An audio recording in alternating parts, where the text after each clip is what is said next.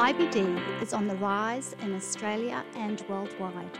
In the past 40 years, there has been a 90% increase in cases of IBD.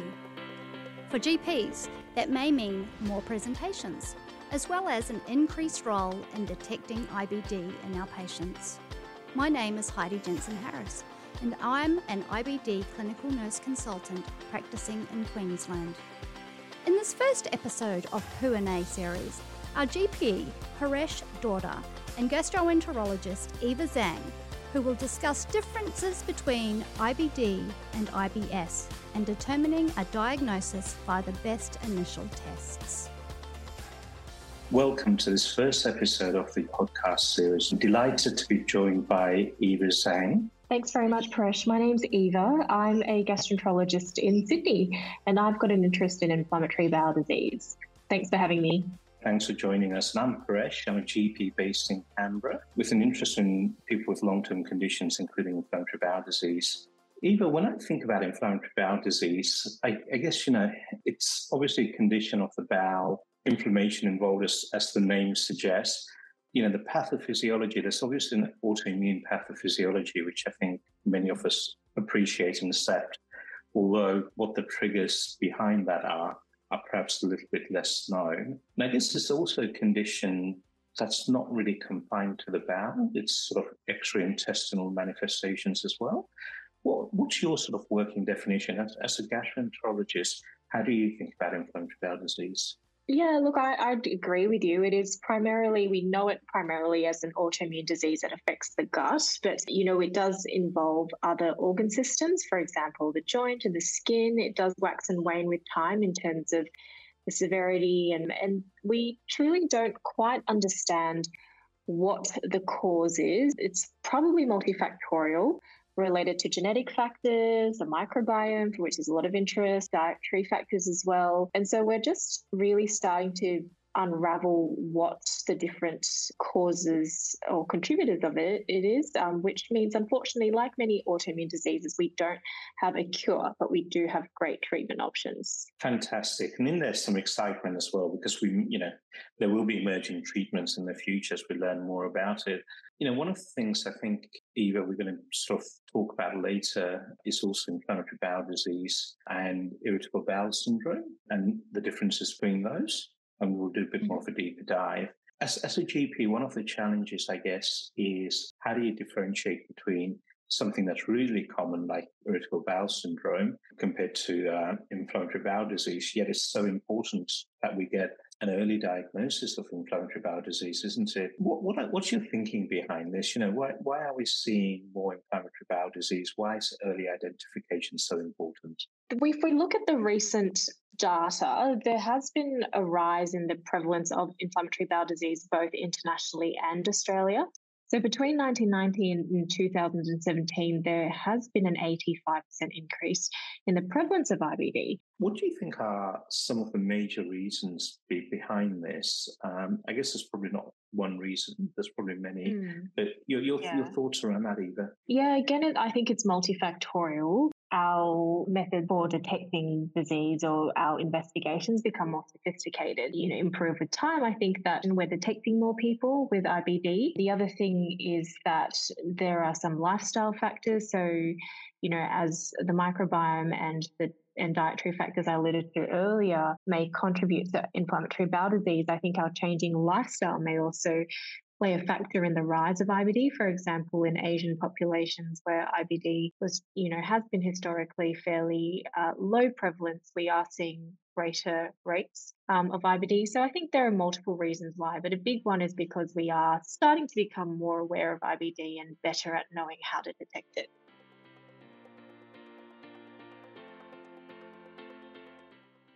So I guess if we've got an increase in prevalence and people are presenting perhaps at an earlier stage, that early identification, as GPs, we're probably the first point of contact for many of these people.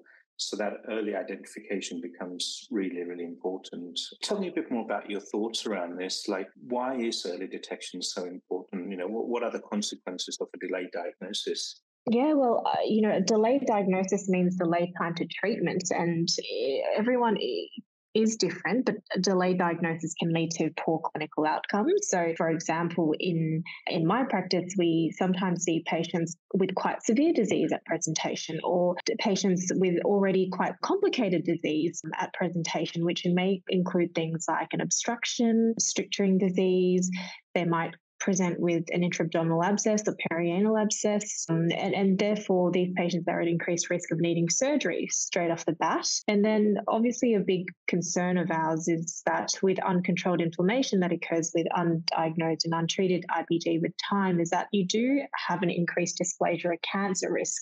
So that's another important consideration. What do you see as, and have you seen complicated disease or poor outcomes from delayed diagnosis of IBD in your practice, Krish? Yeah, so look, I think what we've probably seen primary care in general practices, when people are thinking about, their primary chronic condition, in this case inflammatory bowel disease, they often look to the specialist, but we'll often sort of pick up some other elements around that. So that general sense of physical unwellness and emotional well-being. So we probably pick up quite a lot of psychological manifestations, anxiety, depression associated with inflammatory bowel disease, the consequences of treatment, so for example, osteoporosis and the knock-on effects of that.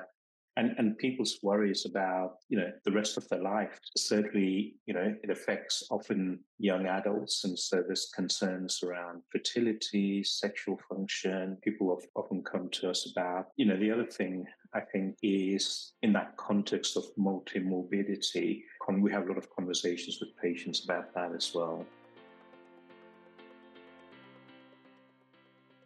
Now moving on to an often challenging dilemma. In your experience as a GP, how do you differentiate between IBD and irritable bowel syndrome? This is, I guess, a really tricky thing for us in general practice. Sometimes you get the barn door symptoms, and then it's easy. But the majority of the time, it's somewhere in the middle, isn't it? You get a sort of area of grayness. And so the constant tension, I think, for us in general practice is this irritable bowel syndrome? Is it inflammatory bowel disease? We don't want to be over-treating, over-investigating on the one hand and causing unnecessary anxiety and stress around the testing.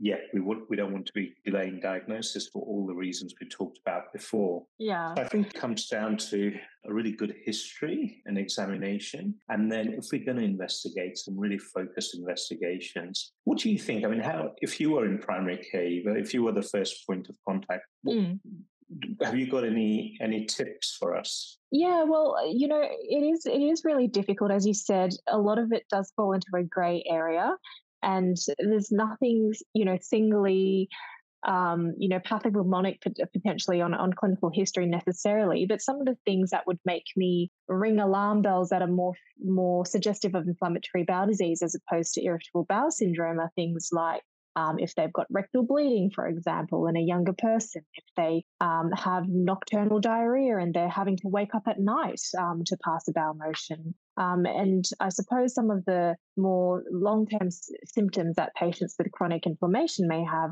include, unexplained weight loss, fever, certainly anemia as well. And there is a subset of patients who may have perianal Crohn's, and they might present with perianal pain or discharge. And that's something important to think about as a potential manifestation of Crohn's disease too.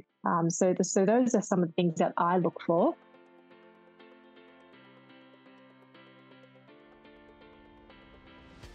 If you had a patient and you're still sort of a bit unsure, what would your advice be on some focused testing? What can we really do in terms of testing that's not over-investigating, but gives us a degree of confidence around, it's more likely to be inflammatory bowel disease or it's less likely to be? What would you do?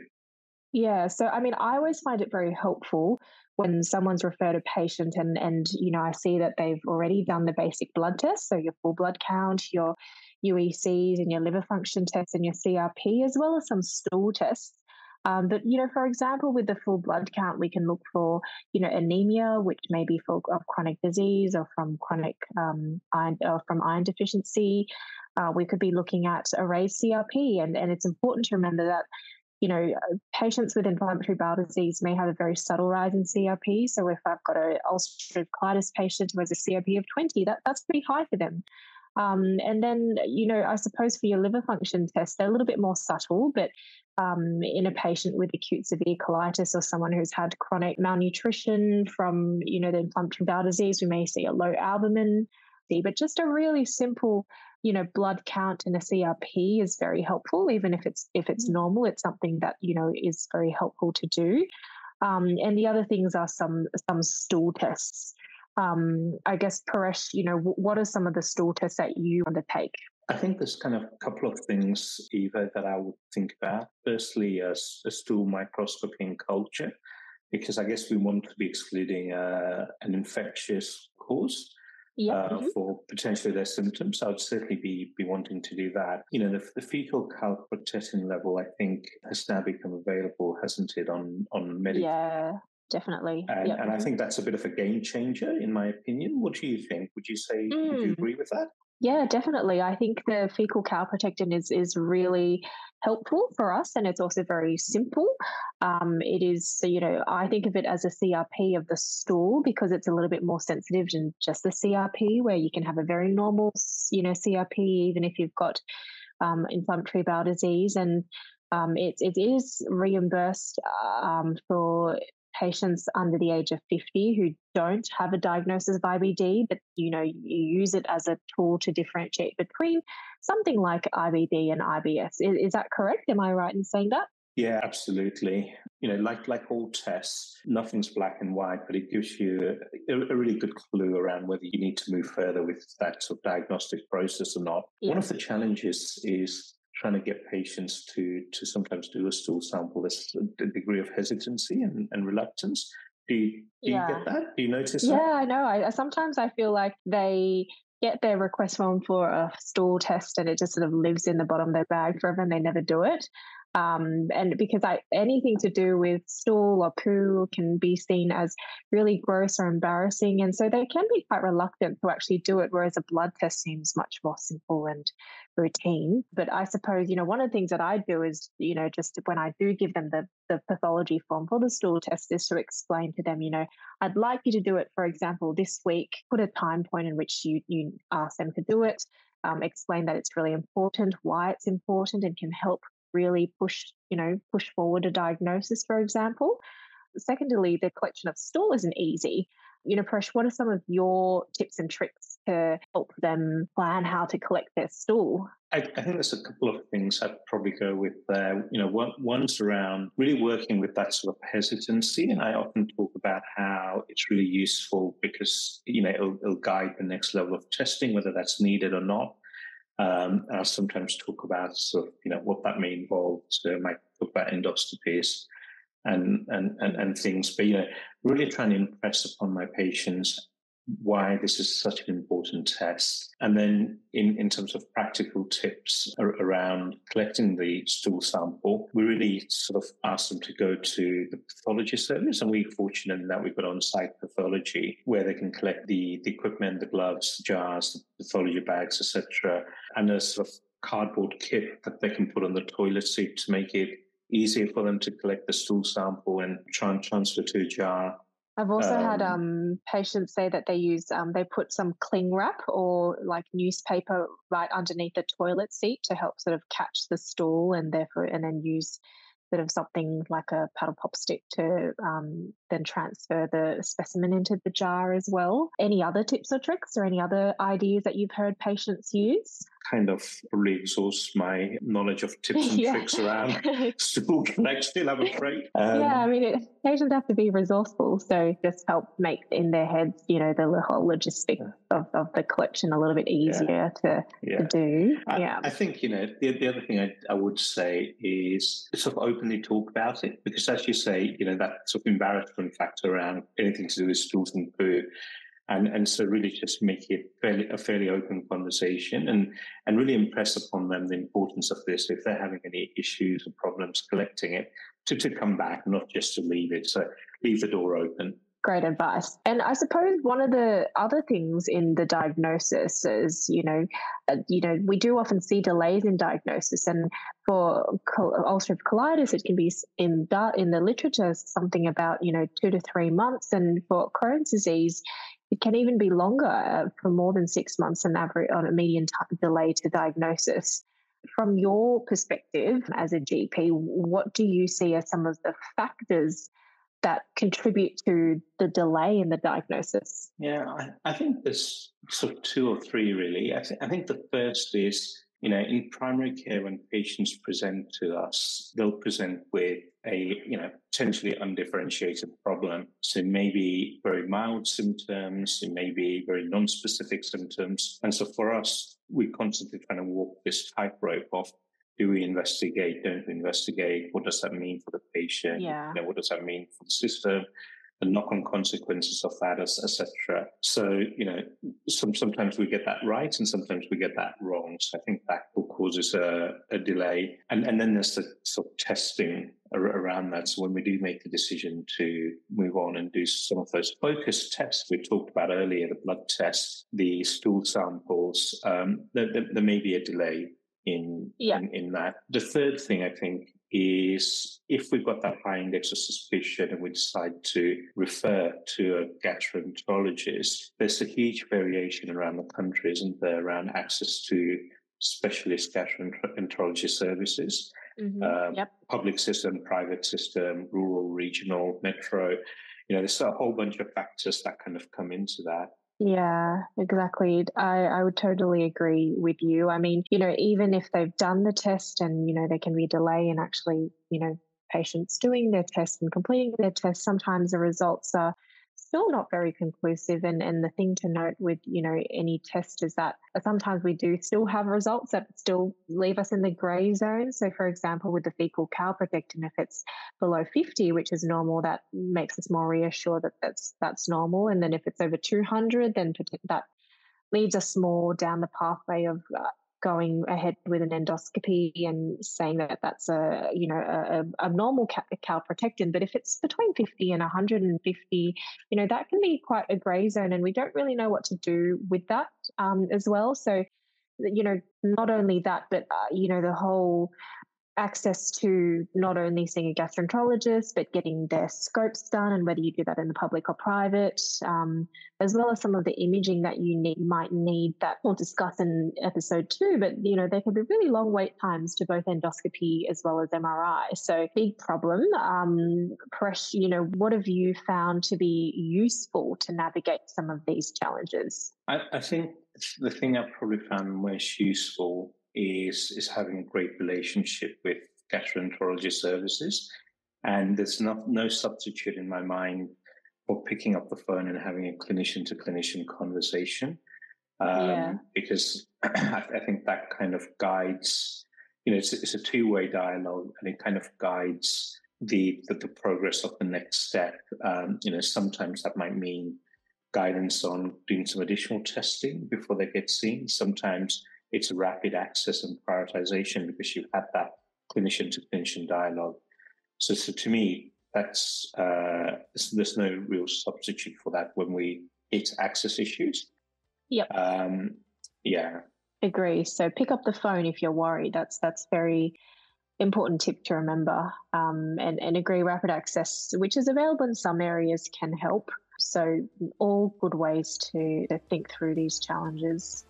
Great, thanks, Eva. So that wraps up our introductory coverage of inflammatory bowel disease for health professionals. We talked about what IBD is, how many people it affects in Australia and around the world, why that early detection is so important. Next time, we're going to talk about those initial investigations in more detail and how to differentiate between Crohn's disease and ulcerative colitis. Also, don't forget to head to the Crohn's and Colitis Australia website to check out upcoming workshops, modules and future events, as well as the GISA website. Thanks, Eva. Some wonderful resources there. Thanks for joining us. Perfect. Lovely. Thanks, Paresh. Speak to you next time. This podcast series is produced by AgPal as part of a consortium with Crohn's and Colitis Australia and the Gastroenterological Society of Australia, supported by an Australian government grant. a suite of resources available to support GPs in diagnosing and treating IBD and supporting patients to get the support they need from a gastroenterologist and live their best lives with significant lifelong condition. You can access more resources, including a suite of e-learning modules and live e-workshops through the Crohn's and Colitis Australia Gut Smart website, following the link in the podcast description. In our next episode of Q&A, Paresh and Eva will continue talking about those initial investigations in more detail and how to tell the difference between the presentations of Crohn's disease and ulcerative colitis. If you liked this podcast, please help us by leaving a 5-star review and sharing the podcast with other healthcare professionals. Smell you later.